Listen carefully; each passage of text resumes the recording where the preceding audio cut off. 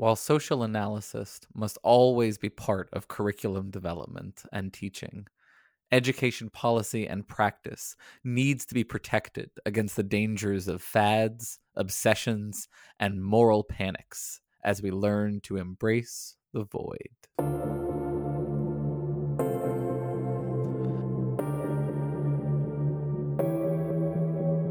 If anyone was ever going to make it back from the void, I suppose it was going to be you. Oh, well, one man's void is another man's piece of cake.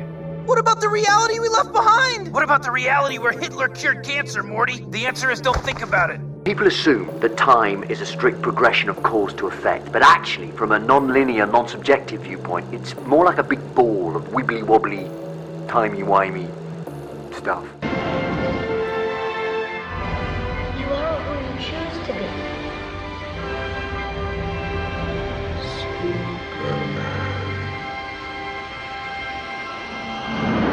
Warning. This podcast contains foul language, dark invocations, and treating women like they're people.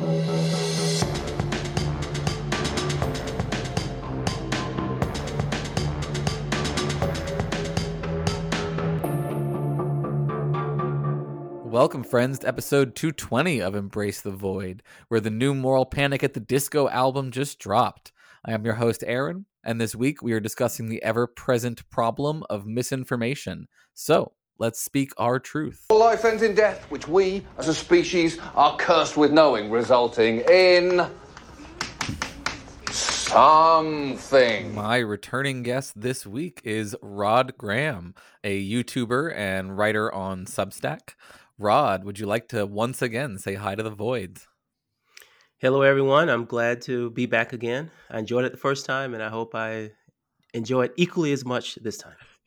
I hope so, too. We've got you on for the next level of the enlightening round, so that'll be fun. Now, the last time I had you on, which I looked, I think it was probably almost a year and a half ago now, I had you on to discuss Robin DiAngelo's paper about white fragility, the one that the book is based on. And sort of looking back, I feel like our conversation feels fairly quaint. Folks should go back and listen again for a laugh. But before we get to sort of our main topic here, or like it's related to our main topic, I'm curious, do you feel like your perspective on the culture wars has evolved at all in the past year and a half since that conversation? I saw you post that on Twitter, and I was tempted to go back and listen to figure out what is so quaint about it. I mean, I don't know. I mean, I don't know what I said, actually. I cannot remember. But I mean, I guess it has evolved a little bit. I mean, I used to be the kind of person who would want to explain things. I had this idea that if I would just explain, then people would understand what was going on. But then I realized, no, it's not really about what's actually happening. It's more, there's some political motivations going on there. Mm-hmm. And me explaining white fragility doesn't matter really that much. Yeah, well, that is very much related to what we're going to be talking about today, this sort of question of engagement and explaining. So I think that's interesting to hear that you feel like you've personally shifted. And this is like an issue that I think, you see a lot of discourse around on both sides, but on the left in particular, around things like pushing back on the information deficit model as a solution, where it's just like this sort of somewhat naive idea that just providing information is the corrective to misinformation or something like that. So you feel like you've become more sympathetic to that concern in the past year and a half? Has anything sort of driven that, do you feel like? Yeah, well, I'm more sympathetic. You could even say cynical. I just don't think that those kinds of discussions lead to any type of to people changing their minds. I just don't. I think it's because people, first off, or maybe you're not, but there's like this sense that if you can provide more information, people will change. But there are two problems with that. One, I think, is that anything that someone from the other side, if you will, says will be swamped by the next 50 things that people hear from their side, because we're in these information bubbles. So having that, one-off debate where you hear what the other person is saying means nothing, because then you'll go back into your bubble and hear 50 things against that. And then second, I think that we're motivated creatures.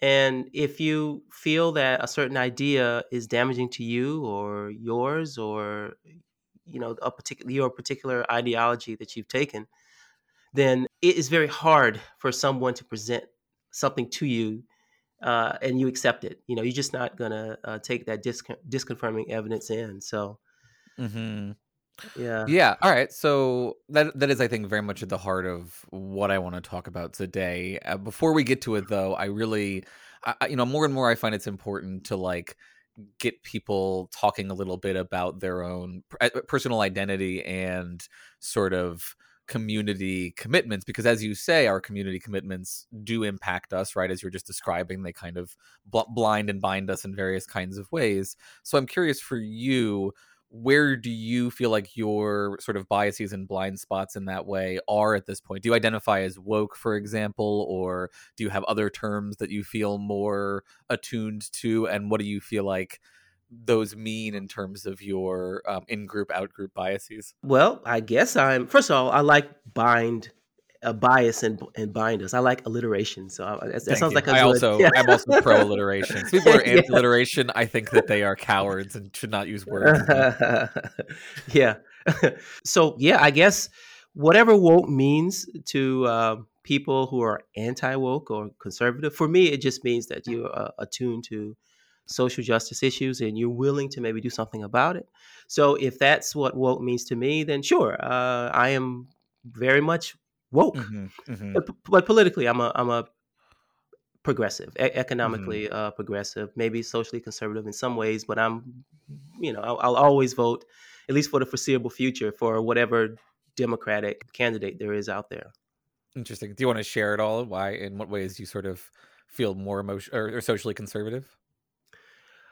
Well, so I'm culturally Christian, and even though I don't practice, I see the value in religious institutions. So I would support a candidate who would do these sort of faith-based initiatives. I think that would be good, but that's a very conservative idea. I'm also one who believes in, but this is me as a sociologist as well, understanding the importance of social cohesion. So I'm also someone who would be fine with less immigration and make it more controlled. I think that communities need to sort of build connections, or individuals in communities need to build connections, and I think there's a positive benefit to that. And that's also a conservative idea, I believe. So those are just some ways. There are more, but I don't want to piss off your guests. So no, it's okay to piss off my guests, and we'll get to one of these topics later, because there was one that I think came up in context that I think will be related to our discussion. But let's get to this heart of the matter here then, because I think that's really helpful just to give people a sense of where you're coming from. So you recently wrote a post on Substack which was called How Moral Panics Help Maintain Immoral Practices. And there you argued that the GOP uses moral panics as a political strategy. I think you and I are pretty much 100% in agreement on that part of things, and that we are sort of culturally in the grip of kind of a rolling right-wing moral panic that keeps getting rebranded with different terms. Mm-hmm. Do you want to say a bit about how you sort of understand that moral panic and its role in right-wing politics? Like what makes it a functional mechanism for maintaining immoral practices? Well, it taps into people's emotions. So you generate. So I guess we all know what a moral panic is, even though we didn't kind of define it. It's this exaggerated perception of something. It's not really rooted in reality. And so I think there may be some examples, right? It's an overstatement of the reality of the situation. Just so people get confused, I think, about that. So you're right. We should clarify. Moral panics are an overstatement of a phenomenon that may or may not exist, but definitely doesn't exist at the quantity that the panic suggests. That's right. And so it's good for and also including in that is not just the disproportionate or the sense that it's more than it really is, but it's also that you link a group to that panic. So some group is doing the bad thing a lot. Mm-hmm. All right. And so then when you have the that conspiracism element that I think is very important. You're right. Yeah. Well, it's also that so I'm coming from a sociological or criminological viewpoint. And so, we have this theoretical tradition of labeling theory, where this idea is that deviance is not necessarily what you do. It's that you label someone as deviant, and you have the power or the resources to make that label stick. And so you've got that panic, this exaggerated understanding, but you also got a group that you can label as immoral.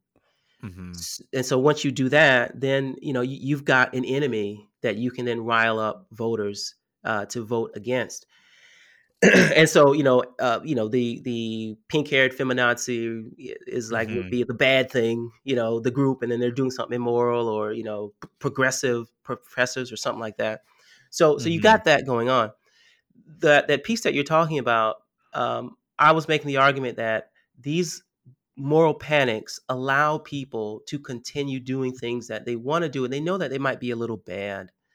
So I don't have that piece in front of me, but the example that I gave was about, we've got this push now to accept transgender people more and give them full rights. Trans people in general, transgenders, transsexual. And so conservatives probably don't like that, but you don't want to come out and say that. Right.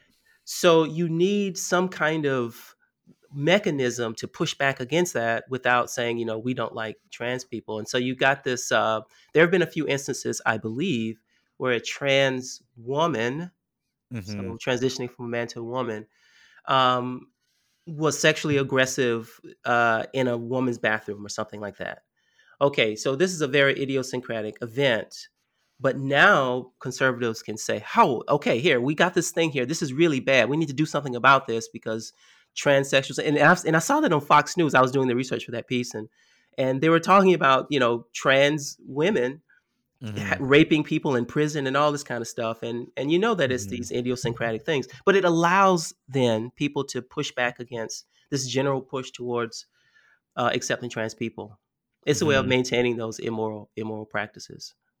Yeah, I absolutely agree. And this was, an argument that I've raised in the Skeptic Mag, where I've talked about the history of the Southern strategy and the way that I think these moral panics are very much attached to that. And I think, when I talked to Kathy Young on this show, she's someone who I think has been sort of directly, one of the main people involved, not main, but like a person involved in those transgender moral panics and promoting those kinds of extreme stories. And I think it seems to me that pushing back on that kind of stuff is important. It's part of the program, part of the project, I think, of trying to correct for these moral panics, along with exposing exactly what you're describing, which is the way in which they function as a constant rebranding tool to keep these kind of conservative biases within the sort of culturally accepted space or whatever. Now, another part of the article, though, included a criticism of how some progressives engage with moral panics, a criticism that you've leveled, I think, at me a couple of times as well, which is how we got into this particular conversation. Can you explain sort of your criticism of progressive engagement here? I label the criticism at you? I think you have at least at one point suggested that I am amongst the progressives who are, and I actually have the quote if you want, so if you don't have it. Oh, God. No, okay, I believe you. No. I mean, here's the quote from the article, right? I didn't pull up some Twitter fight or something. I see. In the article, you said, my concern is that progressives legitimate these moral panics by participating in the discourse. By generating an argument against these moral panics, we operate on the battlefield conservatives choose. If these panics are at best distortions and worst lies, maybe the most effective strategy is to double down on your own more truthful narrative. So can you help me sort of better understand what the criticism is you're leveling, and like who are some like paragon examples, if not me, of people who you feel like are doing this wrong, so I can understand the concern, right? The risk here. Well, okay. You appeared, I believe, with our friend Sam Hoadley Brill and some others on a recent debate. It was about CRT, and I didn't watch that debate. I'm so sorry, Aaron. I would have loved to watch it, but I didn't watch it. I didn't watch that debate, but I saw the comments on Twitter, and obviously it was well received, right? But I just wonder if during that conversation, were you spending the entire time talking about whether or not CRT is in schools or not? And I mean, once you take that view, once you start from that perception, then, well, you already communicating on the ground that has been set by anti-CRT people. Mm-hmm. And I understand that you have to communicate with that in some way. I mean, you have to meet people in the middle, I guess. But I mean, I think it would be better to just present a different narrative that they then have to respond to. So, for example, I wrote this piece recently about CRT is in schools. So, Right. so this is me trying to practice what I preach, I guess. So I wrote this piece called about CRT being in schools, and it's culturally responsive teaching, and there's a whole tradition of trying to incorporate the cultural backgrounds. I would prefer taking that approach instead of spending the entire time showing how conservatives are wrong about CRT being in schools or something, or CRT light now, as John McWhorter calls it. That's the approach that I would prefer to take. So, yeah. Okay, so I guess I'm a little confused because there's a specific criticism there about responses to CRT, which I agree with, but it seems like it's being blended into a broader criticism about engagement, participation in the discourse that I don't feel like I understand. Like, I don't understand the distinction between the two approaches. So on the specific CRT thing, I do think it's a mistake that people keep trying to say that CRT is not part of educational pedagogy, because it absolutely is. I think it's an earnest mistake. I think most people just don't know. They Google it and see that it's a legal theory and assume that the Republicans are making something up again because of their long history of making things up.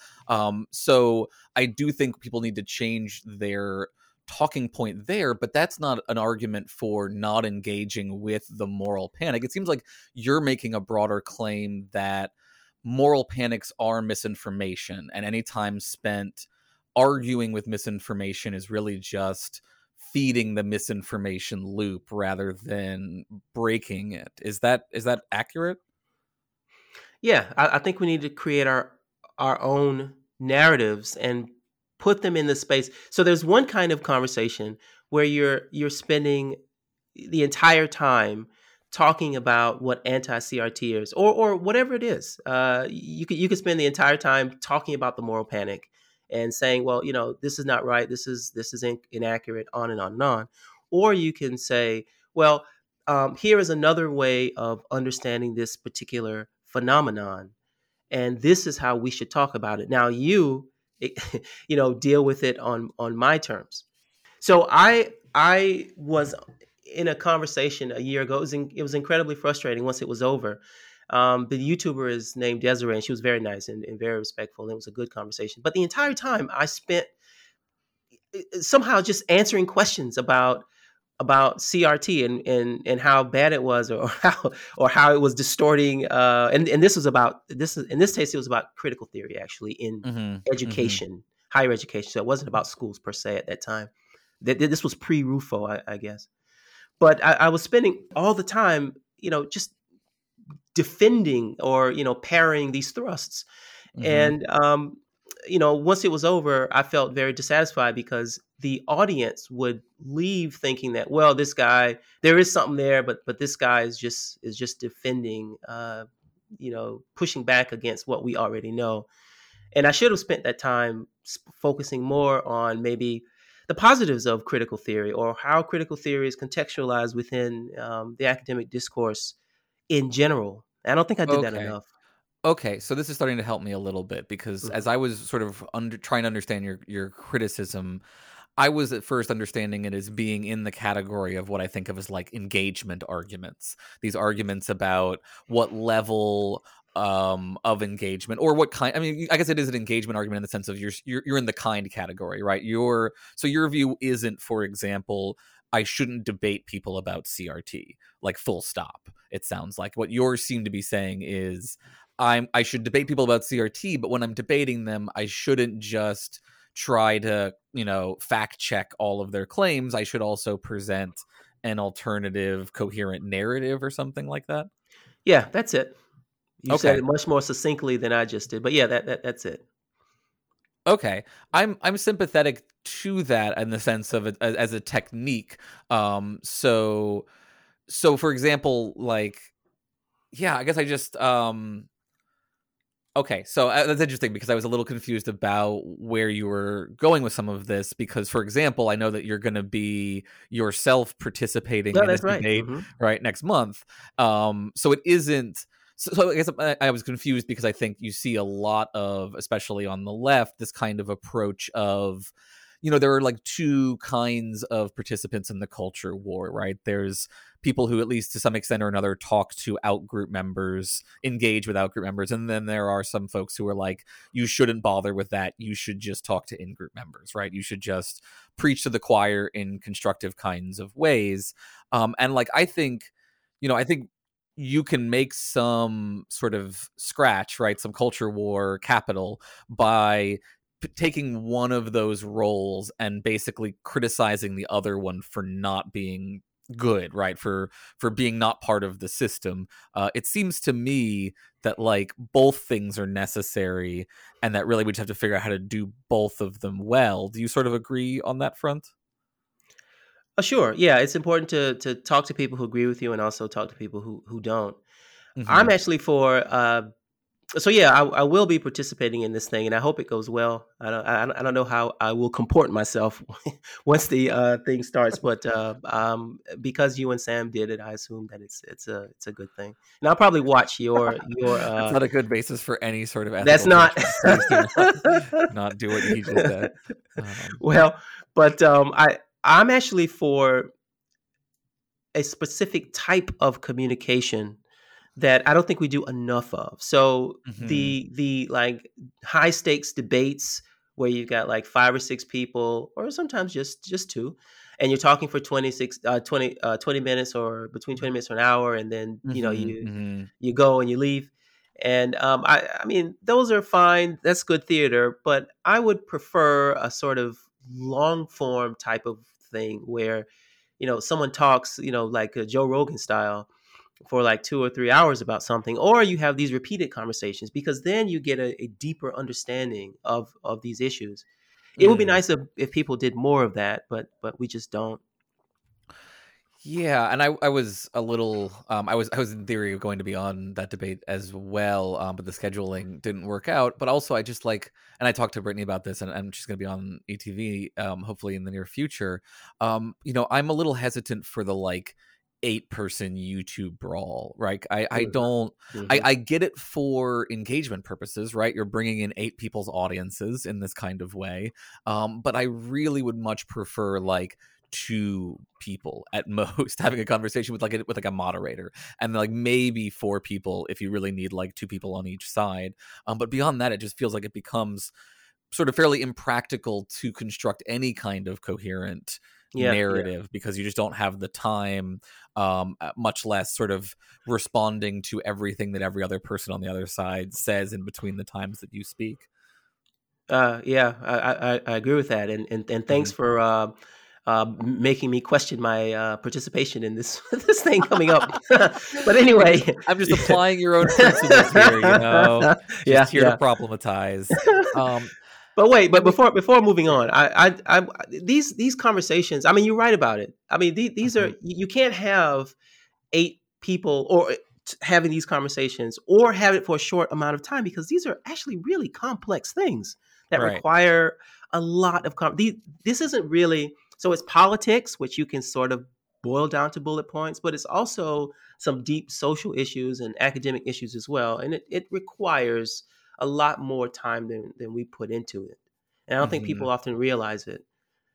But anyway. Yeah, and there's sort of a related concern here to what you're suggesting that I am sympathetic to, and this is, again, ties in the moral panic conspiracism stuff. There's I think a common mistake when it comes to conspiratorial thinking, that people pay too much attention to the content of conspiracy theories. It's not to say that the content doesn't matter at all. The content does matter, but if you just chase the content down, those steel beams, if you just chase them down that rabbit hole forever, it's not necessarily going to solve the problem. That you need to be aware of how conspiratorial thinking, what you were describing at the beginning about like there's somebody who's doing this thing and it's out to get you, how that as a general mindset does more harm than any necessarily believing any one particular kind of conspiracy, though like maybe anti-vax would become close in terms of harmful content or something. Do you know what I mean? Mm-hmm. Yeah.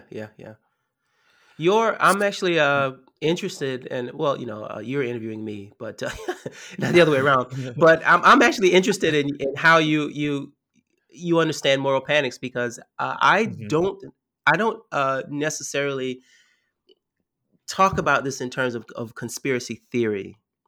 I'm almost thinking about it in terms of social movements. So you have the panic, you got the group that's causing the panic. So now you come up with some policy to then deal with that panic.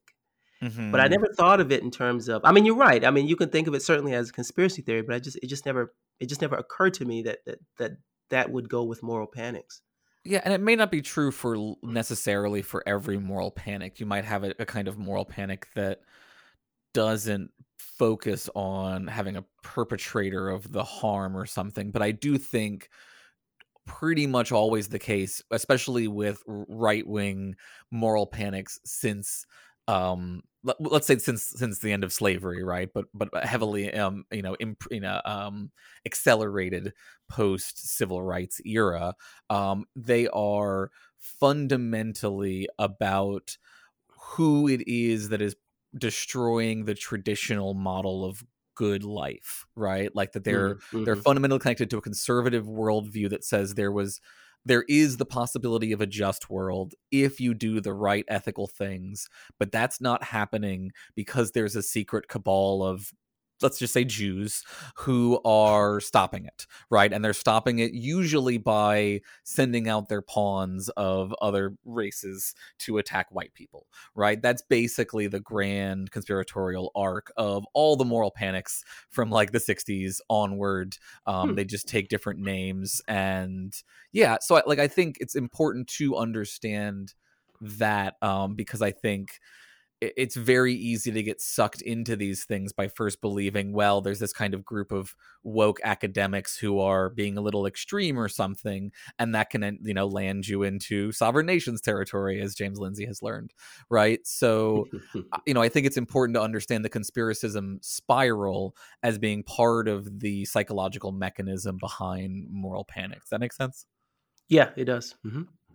So I want to mention another thing that I think is of important concern here. We've been kind of talking about these different approaches. I personally, and I'm curious to hear if you disagree, I think that for the most part, we're doing a ton of vibing when it comes to what works and what doesn't around these issues. I think we have very scant evidence around, I'm familiar with the conspiracism studies side of things. I haven't seen a lot of work on what works and what doesn't around moral panics, but like the information about what works and what doesn't around, like debunking and counterbalancing conspiratorial thinking is very bleak and non-committal, I would say. Like those are the ways that I understand like the extent of our approaches to these issues. Do you feel like at the end of the day we don't have a lot of evidence about how this works, or do you feel like your approach is backed by something sort of empirical in particular? I haven't read any research about how to combat moral panics. We're starting to focus a lot on disinformation, which is very similar. And so we're coming up with, I say we, social scientists are coming up with ways of presenting more disconfirming evidence to people in social media spaces. But that's a little different than moral panics. So I think with moral panics, there is a history of people. So this is me coming at it from a criminological, sociological point of view. So let's say a moral panic currently is sex trafficking, where people may have in their minds that there are a lot of men in white vans who are scooping up young women and taking them off into basements, and so it is the case that sex trafficking happens, but it is blown completely out of proportion, and you have moral entrepreneurs, which has a negative context, but it doesn't have to be, who are saying, look, I want to deal with this issue. So, give me money. I'm starting this organization. And so that's what has happened. So there's a lot of money going into combating sex trafficking, even though it's really not as prevalent as human trafficking or labor trafficking, excuse me. So there are two sides of that: sex trafficking and labor, which falls under the big umbrella of human trafficking. I say all that because, okay, once you have these groups who realize that this is an outsized response to an issue, and it may be harming people or putting resources in areas that we don't want it, they can then start to generate their own narrative about these issues. So sex workers have a problem with this sex trafficking panic because it, again, moral panics to me always lead to some kind of policy changes. So we had this this FOSTA-SESTA bill passed, which removed sex ads from websites under the assumption that, wow, there's so much sex trafficking going on and this is a big issue, so we have to do something to stop it. Well, you remove those ads from websites, and so now sex workers find themselves having to find more dangerous ways of meeting clients because they can't post on a site like a Craigslist, or I forgot the name of that other site that went down. Okay, so what you have then is you have groups that are combating the moral panic by sort of producing their own understanding.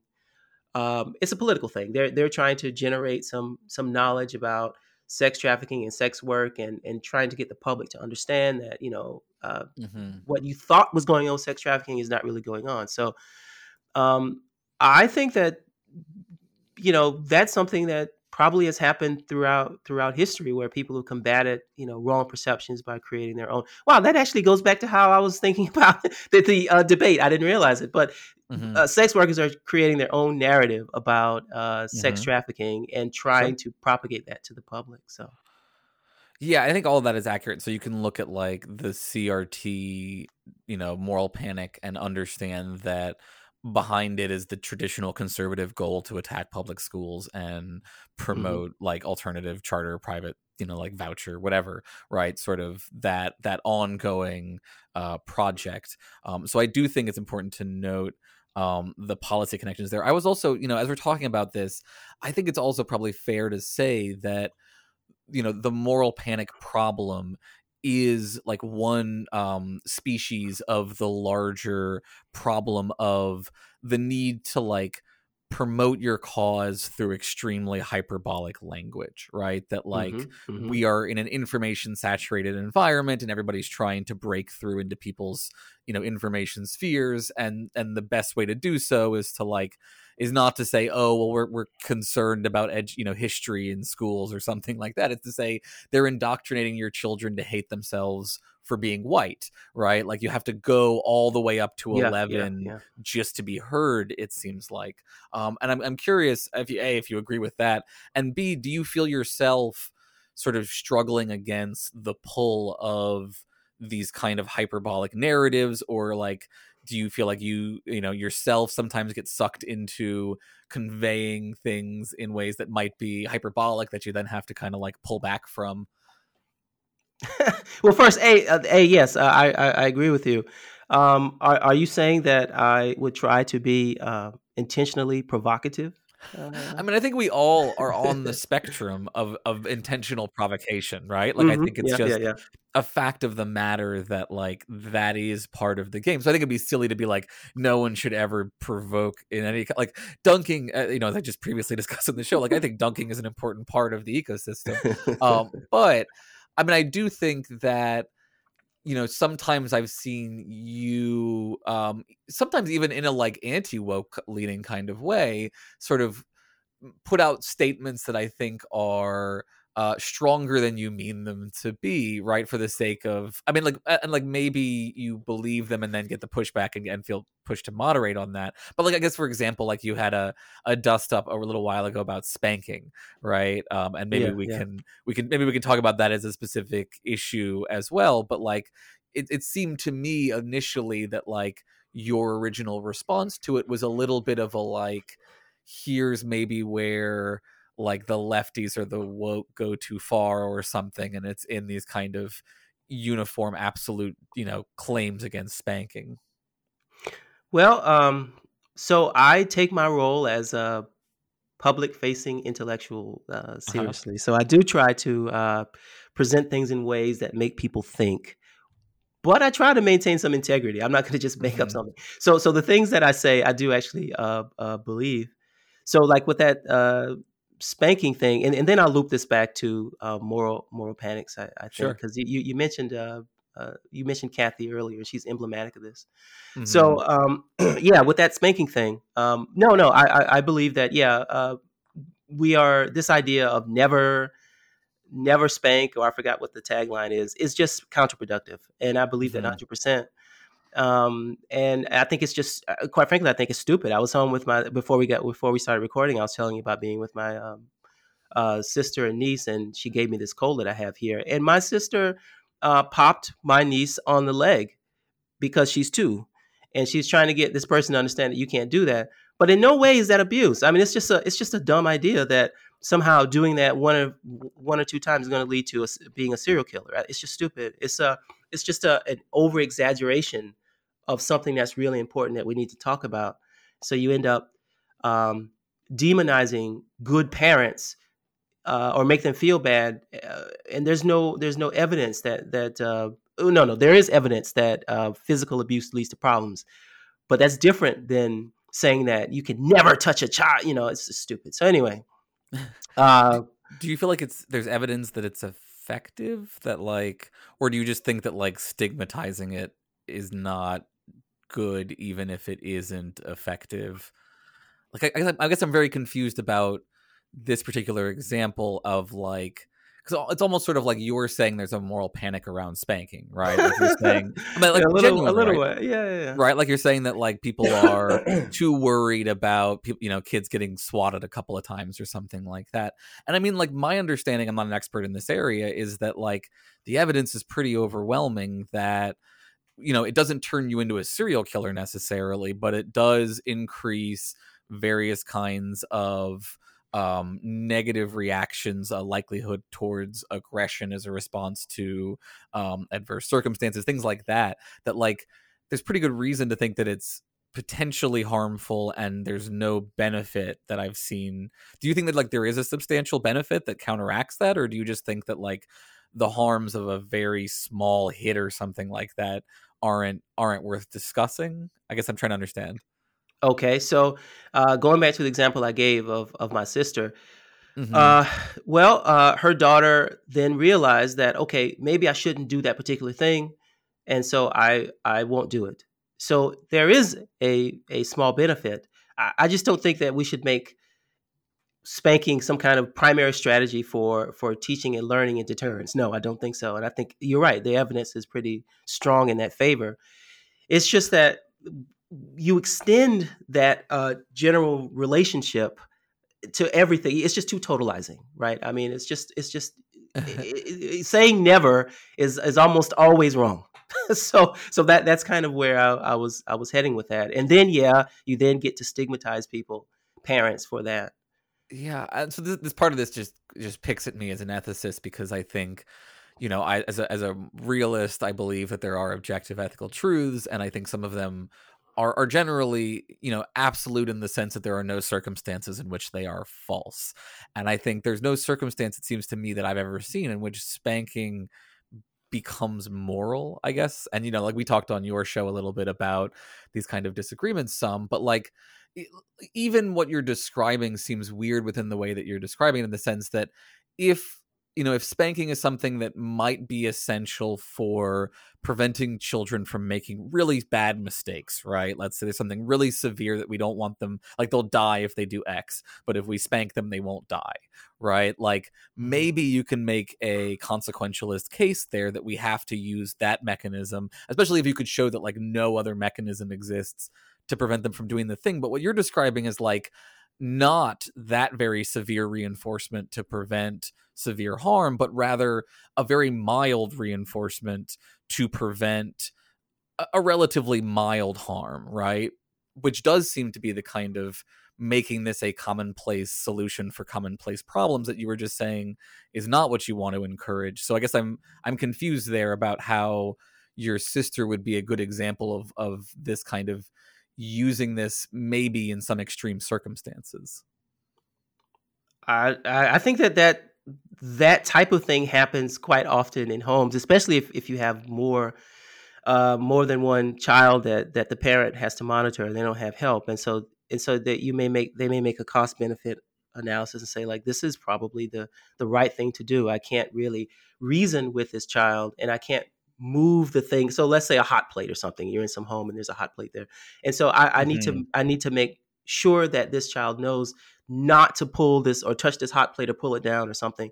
And she's not at an age yet where I can reason with her, and I can't move it. I mean, there are so many instances where it might be that in that particular situation, some type of negative reinforcement that is physical will prevent that child from that behavior.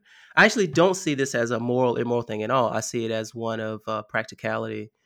Those two things are connected to me, so I'm not. I don't. Let me ask you a question. Let me ask you this. Suppose I have evidence that social.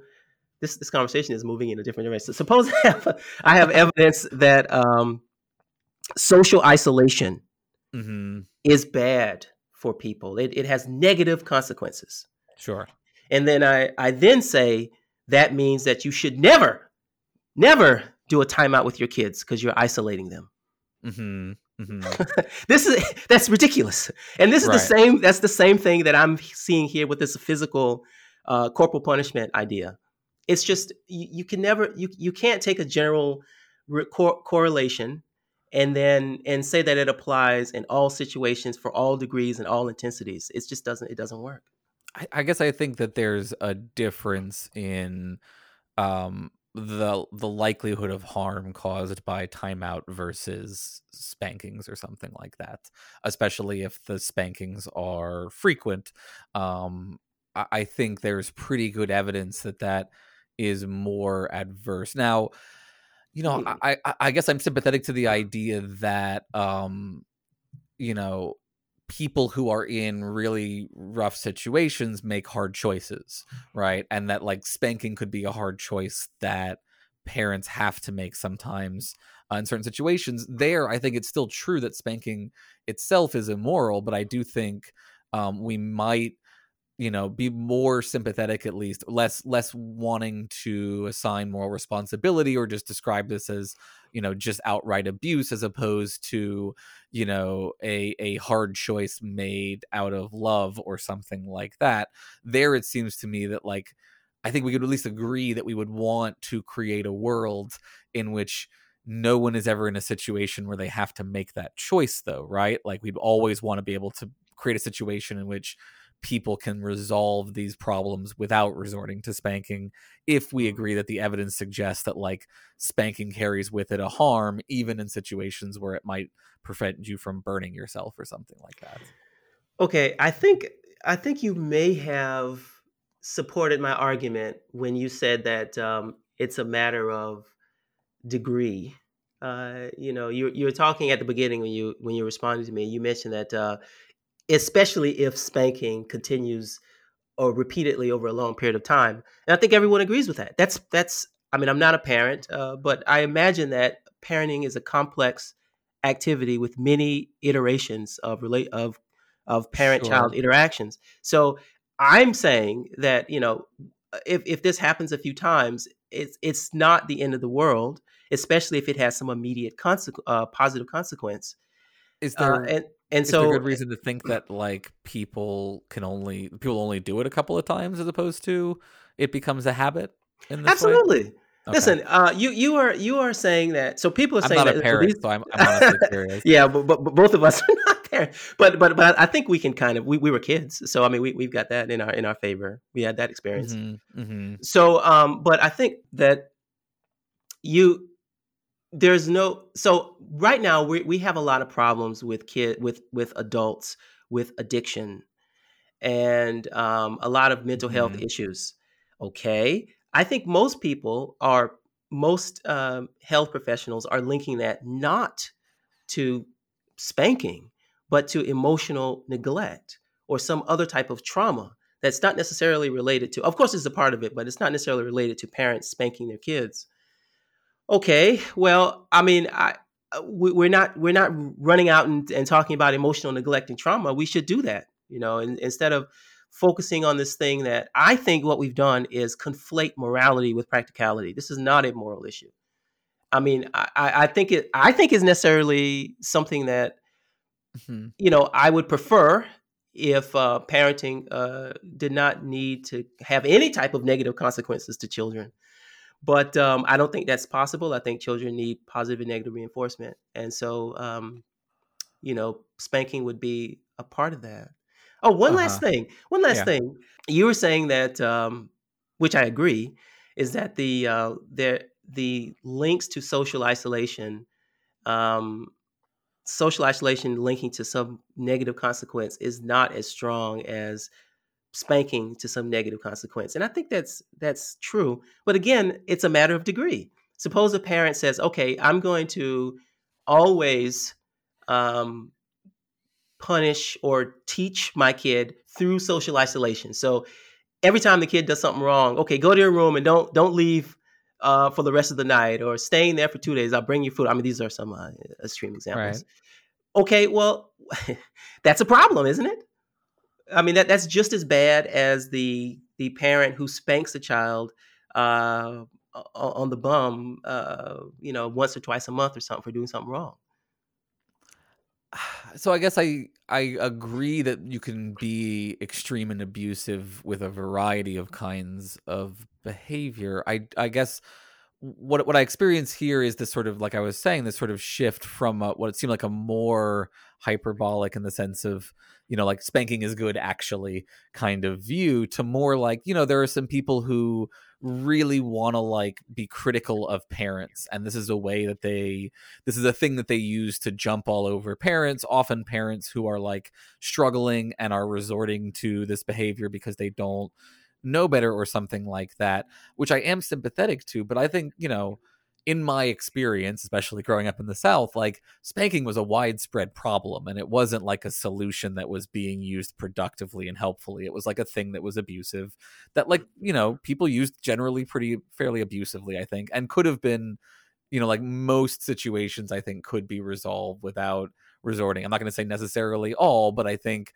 the vast majority. So I guess in the sense of, is there a moral panic around spanking by woke lefties or something like that?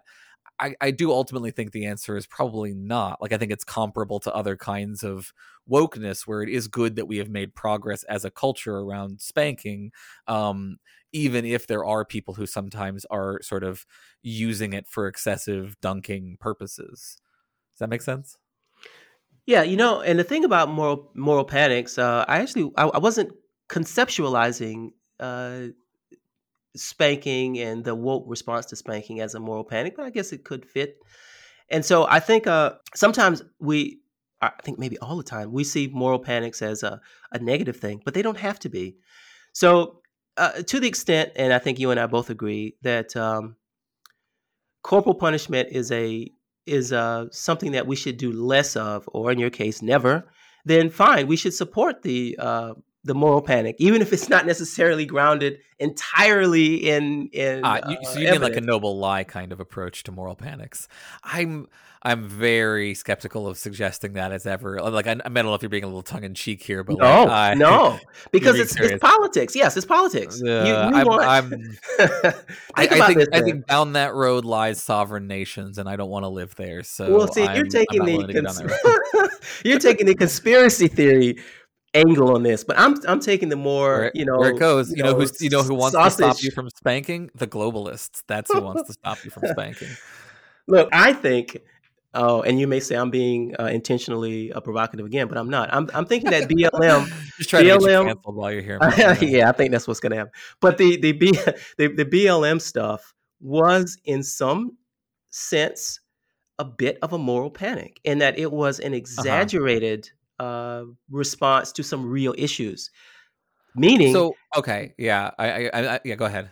Yeah, meaning that, sure, there is a disproportionate, Black people are absorbing the disproportionate amount of violence from police. That's the way I like to describe it. Because police are violent, but it's disproportionately in Black and brown communities. And so I don't like that. And so and also there's some evidence to suggest that, Black people, well, the evidence suggests in general that they're experiencing more violence. There's some concern about or some disagreement about whether Black people are being shot and killed more than white people. Right. But in any case, the messy reality on the ground is different than the BLM message. But I'm okay with the BLM message because I want to deal with that messy reality on the ground. So I don't know if you would call that a noble lie or not, but I see it as politics. Yeah. And I guess I so, would, and I guess I think I don't like that approach because I think it opens you up for easy pushback, right? Like, so for example, this, like I do think there probably is.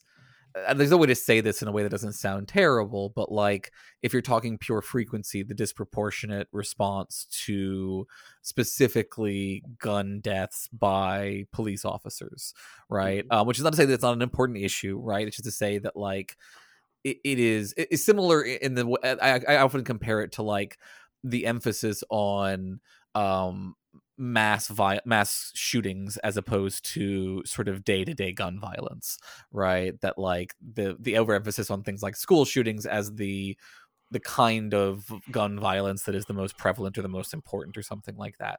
So I'm sympathetic to that, but I think, I take an approach where I guess it's a prevent defense kind of approach where I'm like, just say what is true as much as possible and like don't throw out noble lies, don't exaggerate things because then you're doing what they're going to do and everyone will be viewed the exact same way, and maybe that's going to happen anyway, but like I think that to me seems like worse than even like doing the thing you were saying earlier of just like trying to counteract their misinformation all the time. Does that make sense? Yes, it does. I was using your nomenclature, I guess, of noble lie, but I don't think it's so. Okay, is this a lie if I say that Black and brown communities absorb the disproportionate amount of violence from No, police? I think that's a very true claim. Okay, so that's not, and so that in itself is would be a message of BLM. So it's not a lie. It's just that that's not the lie part. The part would be like, there's a genocide of Black men. Well, yes, that like, would be a lie. That would be a shooting by, you know what I mean? Like, right, the more sort of moral panicky version of that kind of claim. That's right. That's right. So in a pure, social movement politics sense, I support that general message. I was using lie, but I support that general message, even though I know, because I want that to stop. I don't like the fact that we have this hyper militarized police force, and so I'm willing to support the general message, even though I know on the ground things are a lot more messy than what the message suggests. I just think that's politics. Actually, I don't know if it's a lie or not. I think it depends on how you do it. I mean, I think you're right. There's some amount of like generalizing that has to be done, but there are ways that you can do it that sort of more or less lean towards these kind of moral panic ways of talking about things. And I just, to me, the reason I'm so hesitant to go down that road at all is because I do think it is a spiral, and that like once you start in that direction, you have to keep upping the ante, and you end up, blaming the Jews. Like that's just the way it ends up for everybody, it seems like. But before we run out of time here, we're running a little short, and there was one other video that it's not exactly related to this, though I think it is a bit of like it's connected to the kind of culture war-y stuff, and maybe is about how we are pressured to react to various things. But you did a video about the lady who did the Native American dance while she was teaching about math.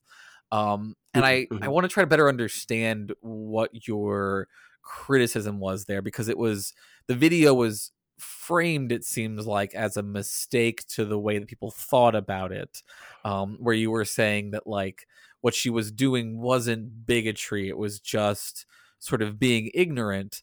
And I guess I found that, confusing, because I don't think that anyone thinks that lady hates Native Americans, or that she was like trying to do an overt racism or something like that, right? Like it just seems that like consequentially what she did was something fairly racist, which I think you agreed with in the video. So like, how do you understand your concern about the takes around that particular issue and sort of how they relate to these culture war conflicts?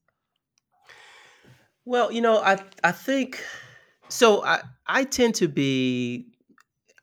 I need context, and I think in that video I was arguing that there are some things that may have been happening in that scene before and after that we don't know about. And so to come to some conclusion that this woman, was trying to be racist. So it's one thing to have racist actions. It's another the intent is to be racist, to somehow, stereotype a bunch of people and say that these people are inferior or something in some way. I don't think that woman was doing that at all. I think it was just ignorance. She thought this was a way to teach this, geometry lesson, I believe. Right.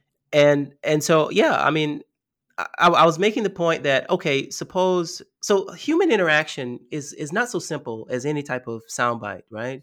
You've got things that happen before that impact what's happened during. You've got social relationships that will determine how people interact and what they think is acceptable or not. And so people often don't pay attention to these things, which I think is the justification for that. Like if you don't do ethnographic research or don't read about it or anything, then you don't realize the importance of these sort of micro interactions for behavior. So anyway, having said that, I don't know. I mean, has she been? Was she sort of kind or not kind to Native American students beforehand? Has she been given the go-ahead by administrators? Like all these things matter. Really? I guess I think they don't. And I guess like this is interesting to me because I think on the sort of anti-woke side of things, you often see these like intent matters arguments. And I do think intent can matter in ethical judgments and in these kinds of discourse issues. So like, did Tucker Carlson intend to be a white supremacist when he used this particular dog whistle about, white genocide? Yes. Right. Like I think we can make that argument because we can argue that we know his intent and his intent matters in that context. Here, though, like, I don't think the intent matters because no one is claiming this lady was intent. I mean, maybe if I'm wrong, maybe you saw somebody who was like saying this woman is trying to be racist. I don't think anybody was saying that. I think everyone was saying this person is very ignorant and tone deaf and should not be doing this activity. And there's like no context that would make that false, right? Like her administrators saying she should do it is not changing that reality. It just includes their culpability or something, right? So I guess I feel like this is a weird situation in which to apply the intent matters kind of pushback because it just really doesn't here. Like no one's debating whether or not she was trying to do an overt racism. We're just saying, don't do the dance anymore. Like, don't do that thing. That's not what I saw. Well, really? So yeah, really. So I like to separate intent and action. And so or effect, I guess. And so with the effect, no, it doesn't matter her intent, right? It has the effect of being racist. And so you have to deal with that on its own. Intent matters with how you deal with the person perpetrating whatever it is. And so in this case, people were arguing for her dismissal. They weren't saying just stop. They were saying this is a racist person and she needs to be fired. And I'm saying, no. If she has these wonderful relationships with her students, if they like her, if she's a good teacher, then no. I mean, you just tell her stop. Don't do this. This is not the way we want to be in America, and move on. So okay. So I mean, I agree with you in the like separate question of would it be disproportionate for her to be fired for doing this? Like that seems disproportionate to me. And like as an administrator, I would say just don't ever do that again. I think that's the correct approach there. And like, I guess I wonder if the people who were calling her racist, right, were they calling her racist in the sense of she did a racist thing as opposed to she really, really, really hates Native Americans, which I don't like. I feel like the vast majority of reactions to that were not she really genuinely must hate Native Americans and were like, ooh, this is very cringe. Don't do this. Okay, well, we may have seen I get, like, right, yeah. and that is a challenge in these culture war issues, right, where people are reacting to their own information spheres, and we, our information spheres overlap, but are, have different worlds to them. So like people often, will give me weird pushback about like associating things with anti-Semitism. And I'll just be like, you just don't see the worlds that I see, or you'd understand why this is one of the unifying themes of these conspiratorial narratives. So I get that. I would make that same claim. Yeah, no, absolutely. I would say that you like this conversation has been interesting in that I noticed that you did sort of make this sort of ultimate, explanation of Jewish conspiracy theory, and I would have never saw that. Oh, I mean, yeah. We call it the reverse Godwin, right? It's on a long enough timeline. All conspiracism trends towards the Jews. That's just a fundamental, and like you see it all over the place in conspiratorial studies. So I notice we're just running out of time here. Do you want to? I like to try to wrap up. If there's any sort of additional resources that you feel like have been helpful for you for like dealing with these moral panic kinds of issues that you feel like might be valuable to our soldiers out there in the culture war trenches. Gosh, I wish I had some. I don't really have anything that I've read that I could suggest to your audience. Okay, fair enough. Well, people should look forward to your upcoming debate at least, and see how that goes in terms of trying to implement these approaches. Now, this has been fun, but sadly, of course, I have to finish by torturing you. Okay. So this is the enlightening round part 2, because you have survived the first level.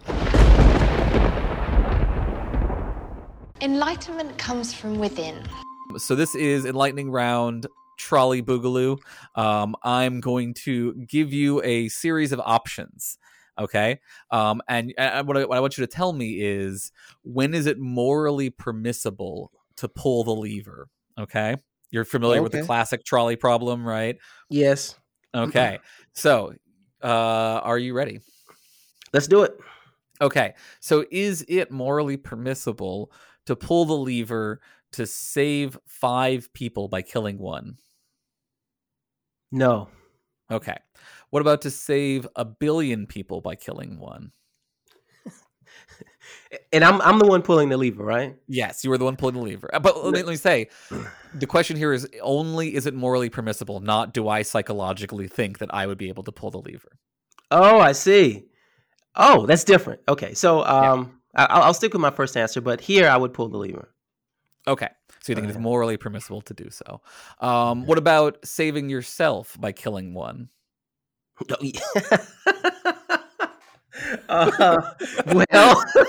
you got to that yes pretty fast, huh? And then felt bad about it, didn't you? Yeah, I mean, I want to live. I have so much to do in life. And yes. Yep. What about saving yourself by killing 1 million people? No, I wouldn't do that. Okay, so somewhere between 1 and 1 million. Fair enough. Yeah.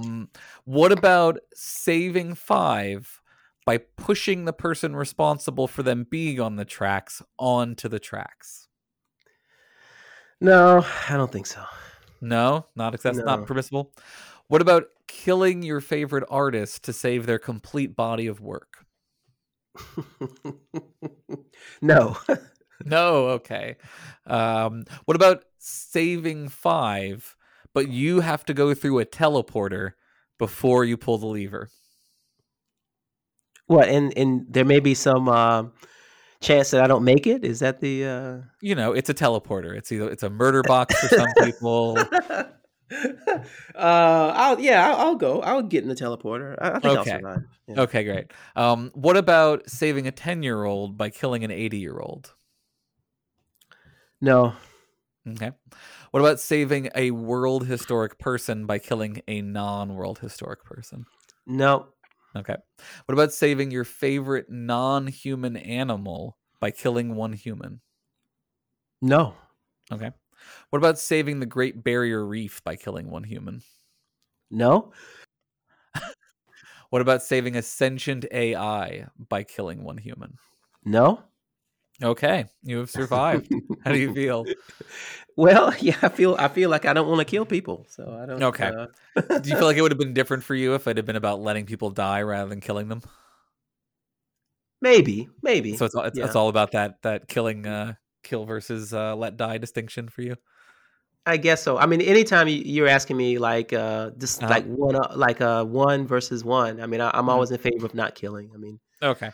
So yeah. That is the tricky part with the round 2, is there are lots of different reasons that people could have different reactions to these kinds of questions, I think. Mm-hmm. Okay, Rod. Well, this has been fun. Thanks for coming on and chatting about approaches to moral panics here. Do you want to let folks know where they can find your info, your materials one more time, your Twitter handle, that sort of thing?